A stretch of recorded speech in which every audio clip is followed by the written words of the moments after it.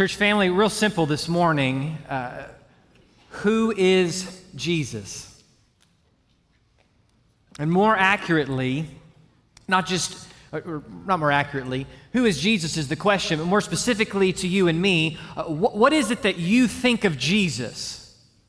When you think of Jesus, who do you see? What do you see? What is he like? What comes to mind? What comes to mind when you think of Jesus on your best, most pleasurable, and most successful days? And what comes to mind when you think of Jesus on your most trying, painful, and hard days? What comes to mind? Are they the same? Are they different? And more accurately, for all of us today, what kind of Jesus does the attitude and actions of my life actually say I think of?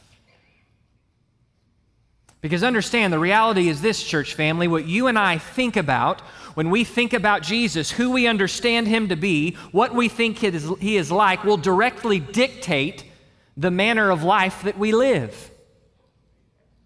It'll dictate our courage or our anxiety.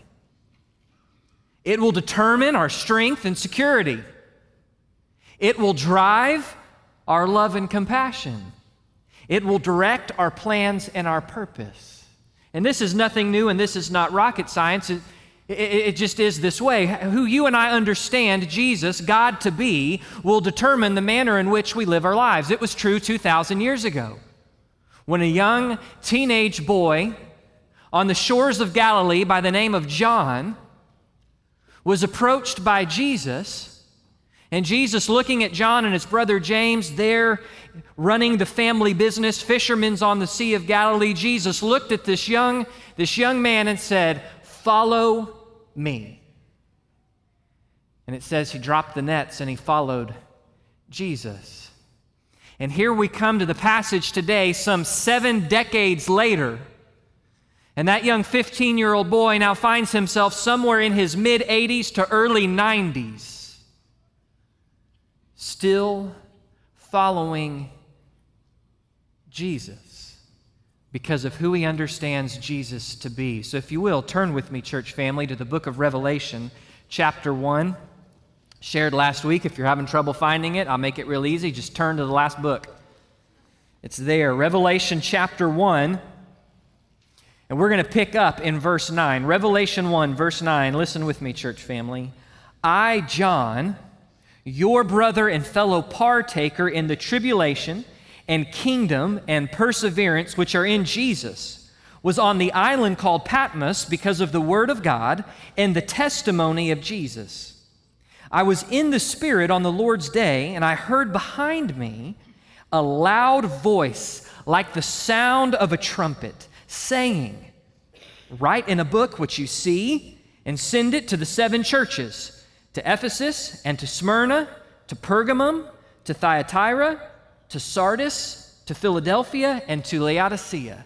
Now let's pause here for a moment. This is really the introduction, John's introduction and setting for the entire book. He says, I, John, the one whom, when he wrote his gospel, was so in awe that Jesus Christ would actually love him, that he never referred to himself by name, just as the disciple whom Jesus loved. John, the one who at the Last Supper reclined his head into Christ's chest as they all lounged there at the Last Supper. John, one who has seen Jesus transfigured on the mount, one who has watched Jesus lifted up like the snake in the wilderness on the cross, one who has seen the empty tomb, who has seen the risen Lord ascend into heaven. I, John. And notice what he says. He doesn't say, I, John, apostle, I, John, special servant of the Lord. He says, I, John, your brother and fellow participant. Driving in that, the church is a family. He says, I, John, I'm writing. We know who he's writing to. He's writing to these 7 churches that are in modern-day Turkey, here called Asia Minor. He's writing to these believers, and he says, I, John, your brother, we're family in Christ because of what Jesus has done in saving us and adopting us as sons and daughters of the Most High, and fellow participant. Fellow participant, an interesting little word that means a common sharing, a common fellowship with, in what? In the tribulation, that is affliction, trouble, distress, hardship, in the kingdom, in the kingdom, and in perseverance, in an enduring perseverance that bears up under that which comes against it and oppress it. He said, I'm a fellow partaker. You're suffering, I'm suffering too. You share in the kingdom, I'm sharing in the kingdom too. You're called to a persevering endurance, so am I called to a persevering endurance in Jesus. This is the life, the pattern that Jesus left for us. This is the way that Jesus lived. This is the cost of discipleship and the call of Christ. This is the reality of the Christian life, and I, John, your brother in Christ, am a fellow participant in it with you. He says, this is the lot. He says, I was on the island called Patmos. Now, Patmos is a small rocky island, a 6 by 10 mile island, about 61 miles southwest of Ephesus. It's in the Aegean Sea, and it was a small rocky island that was a penal colony for the Roman Empire. Though it was populated, it was primarily used at this time in the late first century as a place to send criminals of the state into exile, where they would engage in backbreaking labor, mining the rock. Exhausting labor watched by watchful Roman soldiers, ready at any moment to pull out the whip and make the labor even more excruciating. Food and clothing in scarce supply. Your accommodations for sleep, nothing more than some of the very rocks you mined. Here is where John, in his older age, finds himself exiled on the island of Patmos. Why? Because of the Word of God and the testimony of Jesus. A parallelism saying, I have stood for what God has said. I have stood for the Word, what God revealed, what God wrote down in the Bible. I have stood for it. I have proclaimed the witness of Jesus, that He is fully God and fully man, that He alone is Lord, that He alone saves. It is on the basis of the fact that I have stood for who God is and what He says, I find myself here exiled on the island of Patmos. And at the same time, while he is in exile, cut off from the community of believers, there he was in the Spirit on the Lord's day, a phrase referring to he was deeply seeking the Lord on the Lord's day, likely Sunday. Here he is. I may be in exile, but he will still worship the Lord, is what he says. And I was there, and I heard behind me a loud voice speaking, saying, write these things down. So though they can cut John and remove John out from the rest of the church, they cannot cut off John from his Lord. He hears a voice telling him, write these things down to these churches and send them to you. Now, the reason I pause here and elaborate on this is because right off the bat in this passage, you and I are told something very important in this introduction.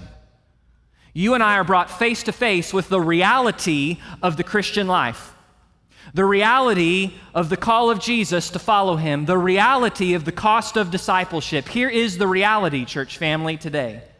The reality is when you and I come by grace through faith to a saving relationship with Jesus Christ, you and I are not brought into a new way of life that we live solo. There are no lone rangers in Jesus' family. It's corporate. We are in it together. We are brothers and sisters adopted and bound by the blood of Jesus. Not only that, but what we experience as we walk the Christian life, Scripture could not be more clear. We are fellow participants. We experience it together. There is a real, tangible fellowship that can only come from following Jesus together. Which means if any of us today are trying to live the Christian life isolated alone as an individual, we've got it wrong. Can I encourage you? Be present with the church. Be plugged into a small group. We call them grow groups. Most of you grow up calling it Sunday school. Be plugged into a small group. Be known and be willing to know. Serve and be willing to allow others to serve when you have need. We find the reality of the Christian life is one as a family together. We also find the reality of the Christian life is one which is sobering and glorious and persevering. It's sobering Because he tells us what is our lot as Christians? What is it in Jesus we have a right to in this world? First thing he says, tribulation, affliction, hardship, internal or external. The reality is, church family, if you know Jesus and you stand with Jesus, Jesus is really clear. It doesn't matter where you go in this world. What you experience may be different depending on where you go. But if you are Jesus Christ and you stand where he stands in his word, no matter where you go, you will always be out of alignment with the culture of the world. And because of that, you're going to suffer. You are going to experience hardship. In fact, in the Christian life, it is abnormal to not suffer. Suffering for the sake of Christ is the norm. Experiencing hardship and tribulation for the sake of the glory of God is normal. That's a sobering reality to come to. But it's a glorious reality. We don't suffer because we are weak, and we don't suffer because we are marginalized. We don't suffer because of a place of unimportance. No, we suffer because he has made us a kingdom of priests last week. We suffer because we don't belong to the kingdoms of this world. We belong to the kingdom of God, which has come in part and is coming in full. Because it's come in part, we suffer now, but when it comes in full, we will reign gloriously. It's a reality that's persevering. You and I are called to persevere. We are called to face head-on hardship, trouble. We are called to face head-on the calls of this world that say, just capitulate, just don't stand. That thing that Jesus says there, that thing that God says in his word, we don't really like that in society, so let's just forget that part and take the stuff we do kind of like. You and I are called to live in a world that's going to bring those things all day long like a roaring wind.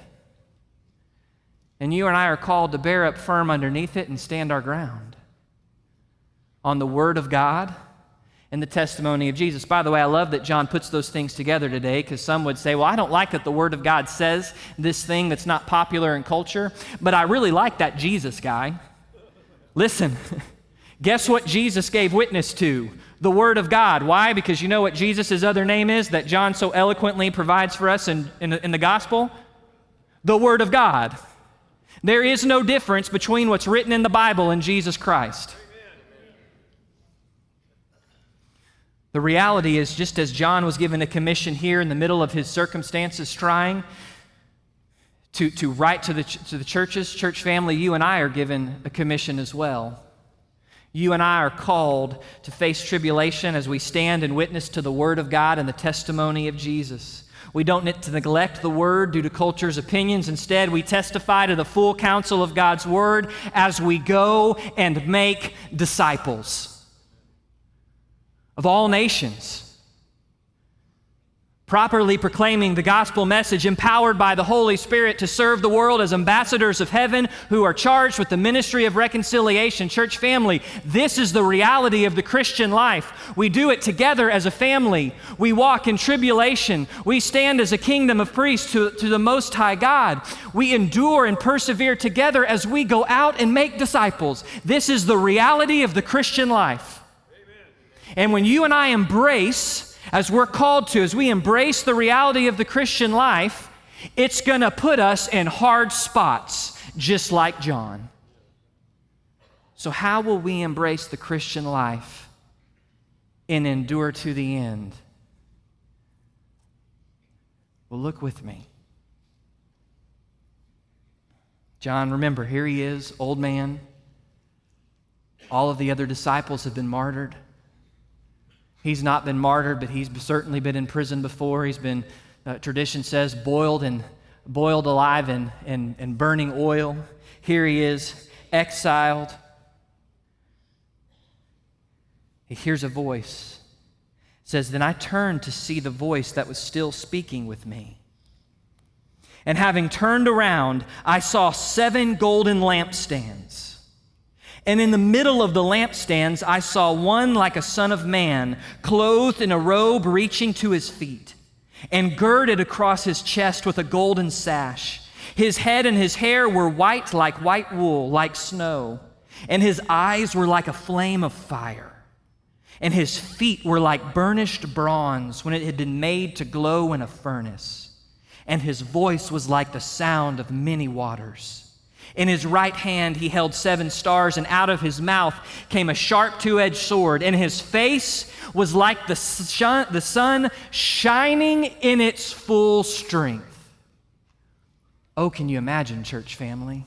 Here John sitting on some cliff overlooking the waves, trying to find a spot alone here in exile. He hears a voice, and when he turns around to hear this loud, this great voice that was like a trumpet, when he turns around, it says he sees 7 lampstands. Now we'll come back to that. And in the midst of those lampstands, one like a son of man. Now, if you've been with us through our series in Daniel, this is not a surprise statement. It makes us think back to Daniel chapter 7, when Daniel, in exile in a foreign land, has a vision, and he sees the rest of human history play out before him. And he sees at the end of human history a wicked, Satan-empowered ruler boasting against God rise and seemingly conquer the whole world. Who can defeat such a one? And if one can be defeated, who could possibly enter into the world and end the chaos and bring an everlasting kingdom? And it said he saw one like a son of man riding on the clouds, the only one found who could stand before the Ancient of Days. And all of a sudden, what do you see? The same Son of Man that Daniel saw in Daniel 7 is the same Son of Man John now turns and doesn't see in a vision, but sees tangibly real right before him. One like a Son of Man, the one who has rights to rule the world, the one who ushers in an eternal kingdom, clothed in a robe reaching to his feet and girded with a golden sash. That language, church family, speaks of one who is a priest, who has a priestly function. The lampstands hint at that. The lamps in the tabernacle would burn. They were symbolizing the light of God that shines in the darkness. One of the functions of the priest was to tend to those oil lamps. It was to keep the wicks trimmed. It was to keep the oil fresh so the light burned before the Lord continually. The language here, the garb of a robe girded with a sash, it is priestly language. This Son of Man is one who is a great high priest who will stand between sinful man and holy God. Girded in a golden sash hints that this priest is not just simply a priest, but he is a king who reigns. It says he's not just clothed this way, but his head and his hair were white like wool, like snow. There is a purity to a pure white hair. It speaks of Jesus' purity, his faultlessness, his holiness, his righteousness. The fact that it is long and white, it speaks to it's a symbolism for age, wisdom, that he is all wise. Not only that, but by age, what we mean is it symbolizes the fact that Jesus is eternal. He has no beginning. He has no end. He is our beginning and our end, but he has no beginning and end. Jesus has always been. He is not a created being. He is not a man who achieved godhood. He's not a man that God was pleased and gave some divinity to. No, Jesus is the eternal God. By the way, that language there, that his hair is white, this description, isn't it interesting? When we go back to Daniel 7, there's one described as having long, white, pure hair, the Ancient of Days. The clear indication is Jesus, the Son of Man, is equal and is the Ancient of Days. Jesus is God. He's always been God. He always will be God. He has all knowledge. He is all right. It says his eyes were like a flame of fire.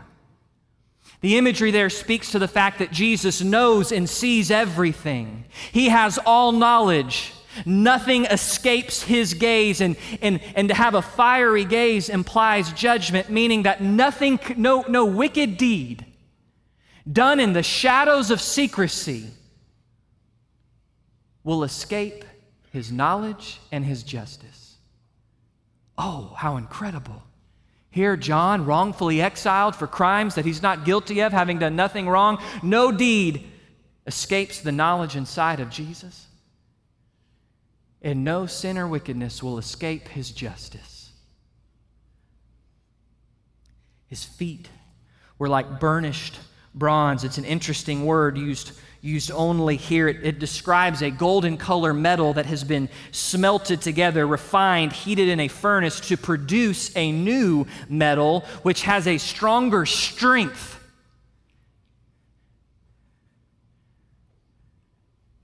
That imagery here speaks of the fact that his feet, like burnished bronze, means Jesus is mighty. He is strong. His feet are firmly planted. He is immovable. It does not matter who comes and who tries to assault him. Jesus never moves. Instead, we either move in submission to him or are moved in judgment by him. Amen. He is strong. He has all power. He is almighty. It says that in his voice was like the sound of many waters. Think if you've ever stood next to some kind of a waterfall where the intensity and the noise, the decibel level of the waters, it overcompasses and overpowers any other thing you can hear. As those mighty, powerful waters rage. In Scripture, Ezekiel says God speaks with a voice that rages like the sound of many waters. This means Jesus speaks is not just a mighty voice, but his voice is divine. Not only is it divine, it's powerful. Isaiah 55 tells us that the word of God goes out and it never comes back empty. The word of God never fails. It always accomplishes what it sets out to do. Amen. His word is powerful. It is overwhelming. The book of Job, chapter 37, makes this statement speaking of the voice of God. Listen closely to the thunder of his voice and the rumble that goes out from heaven. Under the whole heaven he lets it loose, and his lightning to the ends of the earth. After it a voice roars. He thunders with his majestic voice, and he does not restrain the lightnings when his voice is heard. God thunders with his voice wondrously. Here's the reality. God speaks. When Jesus speaks, he speaks fully divine as God. When Jesus speaks, he speaks in power, and when Jesus speaks, it is clear and overwhelming. Amen. You and I don't question thunder and lightning, right?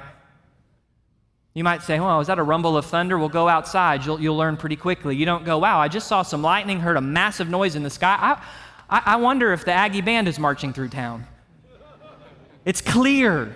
When God speaks, it's clear. It's not ambiguous. It's clear. He tells us clearly who he is. He tells us clearly who we are. It's clear. It's overwhelming. Nothing else can stand up against it. His voice, like many raging waters. In his right hand, he held 7 stars.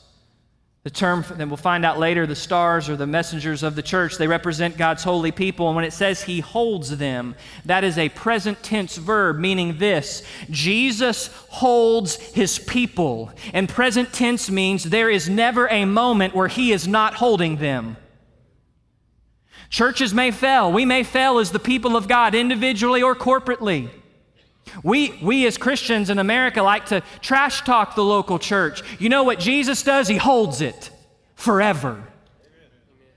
Meaning we can never trash and give up on the local church, because that would be us letting go of that which he holds secure forever. Not just this, but out of his mouth a two-edged sword instantly reminds us of the word of God as living and active, like what? A two-edged sword. Able to pierce the division between soul and spirit, bone and marrow. His word comes out of his mouth. It pierces things in us that we cannot even see or understand. And it doesn't just pierce us, but it brings with it strength, might, victory, and judgment. Amen. And all of this, as he's looking at this figure clothed and strong and mighty, and he looks at his face, the glory of the face of Jesus is so great. It's like attempting to look into the sun with the naked eye, something impossible and quite painful. The glory radiates. Here is the picture of Jesus. picture of Jesus. Now, when you think of Jesus, is this who you think of? When you think of Jesus, is this who you think of? Or when we think of Jesus, do we think of maybe a turn or burn Jesus? Just flying off the handle like a bull in a china spot, just can't wait to throw lightning and zap anybody who wrongs him. Or when we think of Jesus, do we think of a Jesus, the grandfather Jesus, who just has all the warm and fuzzies for all of his little human children, and all we have to do is say, God, take us to the toy store and he'll buy us whatever we want? Or do we think of a hippie Jesus? Oh, Jesus, he just loves and accepts everything. He's good with whatever. That's why Jesus is so great. What do we think of when we think of Jesus? Do we think of a Jesus who's weak? Do we think of a Jesus who's concerned? Do we think of a Jesus who somehow maybe his feet aren't burnished bronze, maybe they're straw? Do we think of a Jesus who maybe his eyes are flaming fire, but he's got to have some bifocals to help him see clearly? Maybe he's not really aware of everything going on. What do we think of when we think of Jesus? Do we think of this Jesus? And by this Jesus, I don't mean to imply that there's multiple Jesuses. I just simply mean this description. This is Jesus. Amen. Is this who we think of? Because if it is, here's the response. Look with me. We've seen an introduction. We've seen a revelation. Now look at the response. When I saw him, I fell at his feet like a dead man. This is John, the disciple whom Jesus loves. This is John. This is not the first time he's seen Jesus glorified. He was there at the Transfiguration. He was there at the Ascension. This is John. And his response to the revelation of who Jesus is right now, his response was to fall down in absolute surrender and complete awe and worship. You see, there's a clear reality about Jesus, church family, and I don't want to, we can tend to, with Jesus, pull Jesus to the extremes of our personality. So we can pull Jesus to the turn or burn. Look at how holy he is. How dare you have anything to do with sin? You just quiver and quake like spiders hanging by a thread over the fires of God. Listen, do you know that Scripture says it's the kindness of Jesus that draws people to repentance, not the terror? Romans 2. Equally, we can come the other direction. Oh, it's just all warm and fuzzy. Do you see this Jesus? This Jesus is not a weak Jesus. He is firm. This Jesus is fully God. This Jesus sees everything. By the way, eyes of flaming fire imply this: Jesus isn't okay with anything and everything. Some things he's pleased by, some things he's displeased by. The word that comes out of his mouth, the English, we translate it because it's what makes sense most in English language. It says came out of his mouth. Literally, it's present tense, meaning his word is always coming out of his mouth. There is never a time Jesus is not speaking what his word says. So to say, well, I like Jesus but don't like his word, can't do that. Jesus and his word is an accurate reflection of who he is. Not only that, well, I don't feel like Jesus is talking. I got news for us, church family. He is always speaking this word. Amen. He's talking. We just have poor expectations and aren't listening. John's response before Jesus was to fall down in surrender and worship. And church family, if you and I really understand who Jesus is today, if we really are going to embrace the reality of the Christian life, then we have to heed and embrace the reality of who Jesus is. Jesus is not our bro. Now listen, Jesus is personal.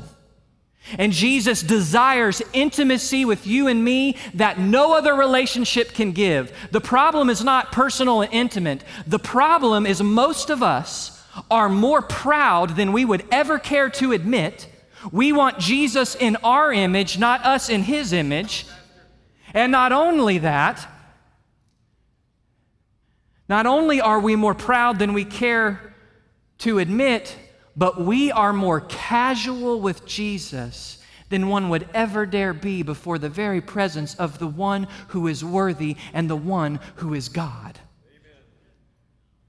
Now, I'm not picking on the song. It's a great song, and I have great memories. I stand in awe of you. And we always tell you to sit down right before we do it. That way, you know you're guilty if you don't stand up. The reality is, John doesn't stand up in awe of Jesus. He falls to his face. The proper response to who Jesus is, church family, is a response of surrender. It is a response of submission. It is a response individually. Will I surrender and submit to Him when He evaluates my life and says, Wes, this is sin? Or do I go, oh no, Jesus, it's not really that sinful. I don't really find my identity in what I do versus you. My language isn't really that bad. I mean, down the street, Bob's language is much worse. Listen, if God looks in my life, if Jesus looks in my life like we're about to see in the next 7 weeks as He looks into each one of these churches, if He says something's sin, if He says something is an idol, if He says something has to go, the only proper response to Jesus, yes, Lord, you're right. When I'm in sin, what about when I submit my plans for my life? Well, Jesus, here's my wonderful plan. We've entered into retirement now. Here's all the things I expect to do. And Jesus says, hey, that's wonderful. I've got ministry I want you to do with these empty nest years in your retirement. Maybe I won't have you travel as much. You know what the response to that is? And by the way, I'm not harping on anybody's travel plans. We're just using an example. The response is, yes, Lord. Oh God, here's my plans for my kid. I just want to make sure that they have everything in line, that their resume is perfect by the time they get out at 18, that they get into whatever university is my favorite university so they can get the degree that I think they should have so they can live the life that I've already planned out for them. Listen, Jesse's life, the plan and purpose for Jesse's life is not my business. My business is to disciple her so she knows Him and follows His plan and purpose for her life. And you know what the response is to Jesus? Yes, Jesus. My plans are not what matters for my child. Your plans are. Will I worship Him even when I'm exiled? Lord, I don't understand this. I don't understand why this week all of a sudden everything is falling apart. People have attacked me. People I've bent over backwards for at work to help and to serve. People have come after me. I got reported to HR because I refused to sign off on a DEI statement that would take me against the words of Scripture. God, where are you? I'm exiled over here in joblessness. God, where are you? God, Jesus, I don't feel you near.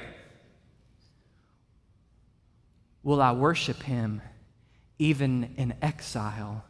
Because even in exile, He is still worthy. Will we, as a church,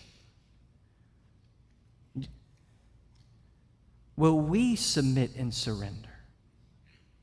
It says Jesus stands in the middle of the lampstands. You know what that means quite literally, church family? We see in a second, when we finish out the passage, the lampstands refer to the churches. Quite literally, it means Jesus stands in the middle of the churches. Do you realize, church family, this Jesus, this is who Jesus is. He is in this room today. Are we worshiping Jesus like he's this? Or are we just checking the box off because it's Sunday and we got to sing a couple songs and put up with pastor's words for a couple minutes? He's here. And by the way, Jesus being in the midst of the lampstands doesn't mean Jesus is only present with His church when we come in the church building to have a worship service. It means He's present with His church always, whether we're in here or we're out there. It means when Jesus comes to us as a church and says, Church, First Baptist Pflugerville, my will for you in this season, I want you to reach these people and to reach these people with the gospel that doesn't change. I'm going to ask that you change a couple things you do. I'm going to ask that to better disciple, you get rid of all the pews and you put up circle tables. I'm going to ask that to help save costs and shift some money around, you strip away all the choir and orchestra and you just got a guy a cappella with a guitar. Now listen, I'm intentionally picking on stereotypical things that we hold as precious cows in church life. Not hinting at anything. But if our reaction, should Jesus in his glory lead us to make changes like that, if our reaction would be, Jesus, I don't like that, we better repent of our pride. This church does not exist for what you like and from what I like. You want to know the truth? I have never been in a church where I liked everything about it. That includes today. Because my job as pastor is not to make First Baptist Pflugerville in my image to be the church I want. My job is to shepherd you to be the church Jesus wants us to be. Wes's church will not stand up to the gates of hell. Jesus' church will every time. We better heed Jesus individually. We better heed Jesus corporately. Church family, we will stand before Jesus, this picture of Jesus, and give account. And ultimately, at the heart of Jesus' revelation here, at the heart of this revelation, is not to make us go, ooh. It's because when you move into these letters and as he evaluates the churches, at the end of the day, his heart is that we would be overcomers and share in the fullness of his reward.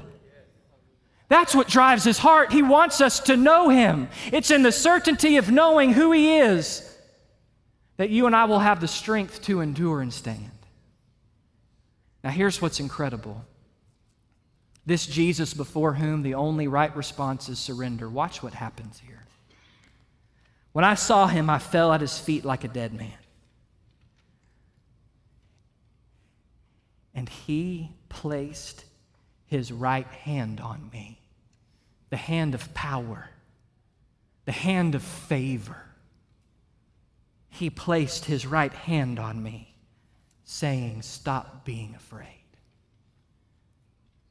Daniel saw the same description. He saw the Son of Man in Daniel 7, and in Daniel 10 he saw the man hovering over the river, the same description. But when Daniel fell down dead, it was an angel who touched him. When John falls down, it's no angel. It's Jesus. Amen. Why? Because, church family, here's the incredible reality. That's the difference the life, death, and resurrection of Jesus makes. Because John, who has been saved by grace through faith, he has no need. Is John perfect here? No, he's still a human. He's still prone to fall into sin. But John has no need to fear before the glory of God because he is in Christ. And Jesus, in his grace and mercy, lays his hand and picks John up. How incredible that the one who is worthy of us falling on our faces is the one who calls us friend. And when you and I understand that he is worthy and he is good, and when those two things come together in a right place, what it produces in our life is not some misunderstanding of his glory to where we're just terrified to mess up, where we're just terrified by what seems to be an angry God. No, our God is not angry, he's good. But at the same time, we don't abuse his goodness and run around and act like he's just okay with me doing whatever I want. I got the grace of God. Instead, we know the peace and the security and the kindness and the intimacy of the one whom, if he pulled back the curtain right now, we would all fall on our faces. And for those of us in Christ, we would know the kindness of his touch. My child, don't be afraid. Don't be afraid, because I am the first and the last. Don't be afraid, because I'm the one who died. I died in your place and paid the price you couldn't pay. I'm the one who died, but I am, behold, alive forevermore. The living one, the tense of that verb, always alive, never will die. I am the living one, and I hold the keys of death and Hades. I possess all ownership and authority over life and death and the afterlife. So, John, don't you be afraid. I'm worthy of your life, John. I'm worthy of your life, First Baptist Pfluger. That's what Jesus says. He is worthy of our lives, and he is also the one who stands in our behalf, the great high priest, to whom we find grace and mercy in times of need. He's also the one who sees everything. He sees when we're wrong, but he also sees when we've been wrong. And he promises to correct us, to instruct us out of his love, to make us more like Christ. He promises to deal with those who've wronged us and deal with them in their own way. His feet are strong and immovable. He is powerful. He knows all things. This is the glory of Jesus, the one who in Christ touches us and says, do not be afraid. The one who died in our place, who is alive forevermore, the Alpha and the Omega, not a beginning or a possible end, the beginning and the end, Jesus Christ. So the question today, church family, how do we think about Jesus? And is how I think about Jesus in line with who he reveals himself to be? And am I willing to respond to who he actually is? Or in my pride, am I saying he has to respond to me?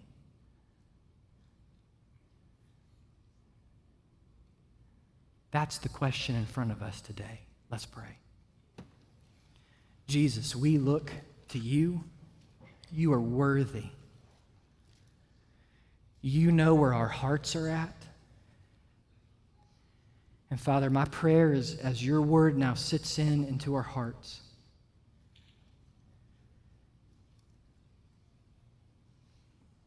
is that we would really see you clearly. Lord, I am a lousy messenger, because no words of man could ever accurately describe the glory and the greatness and the goodness of who you are. But by your grace, we are here today, and it is to your grace that we are to respond. So Jesus, knowing where we're at, find us faithful to worship and respond to you today. It's in your name I pray.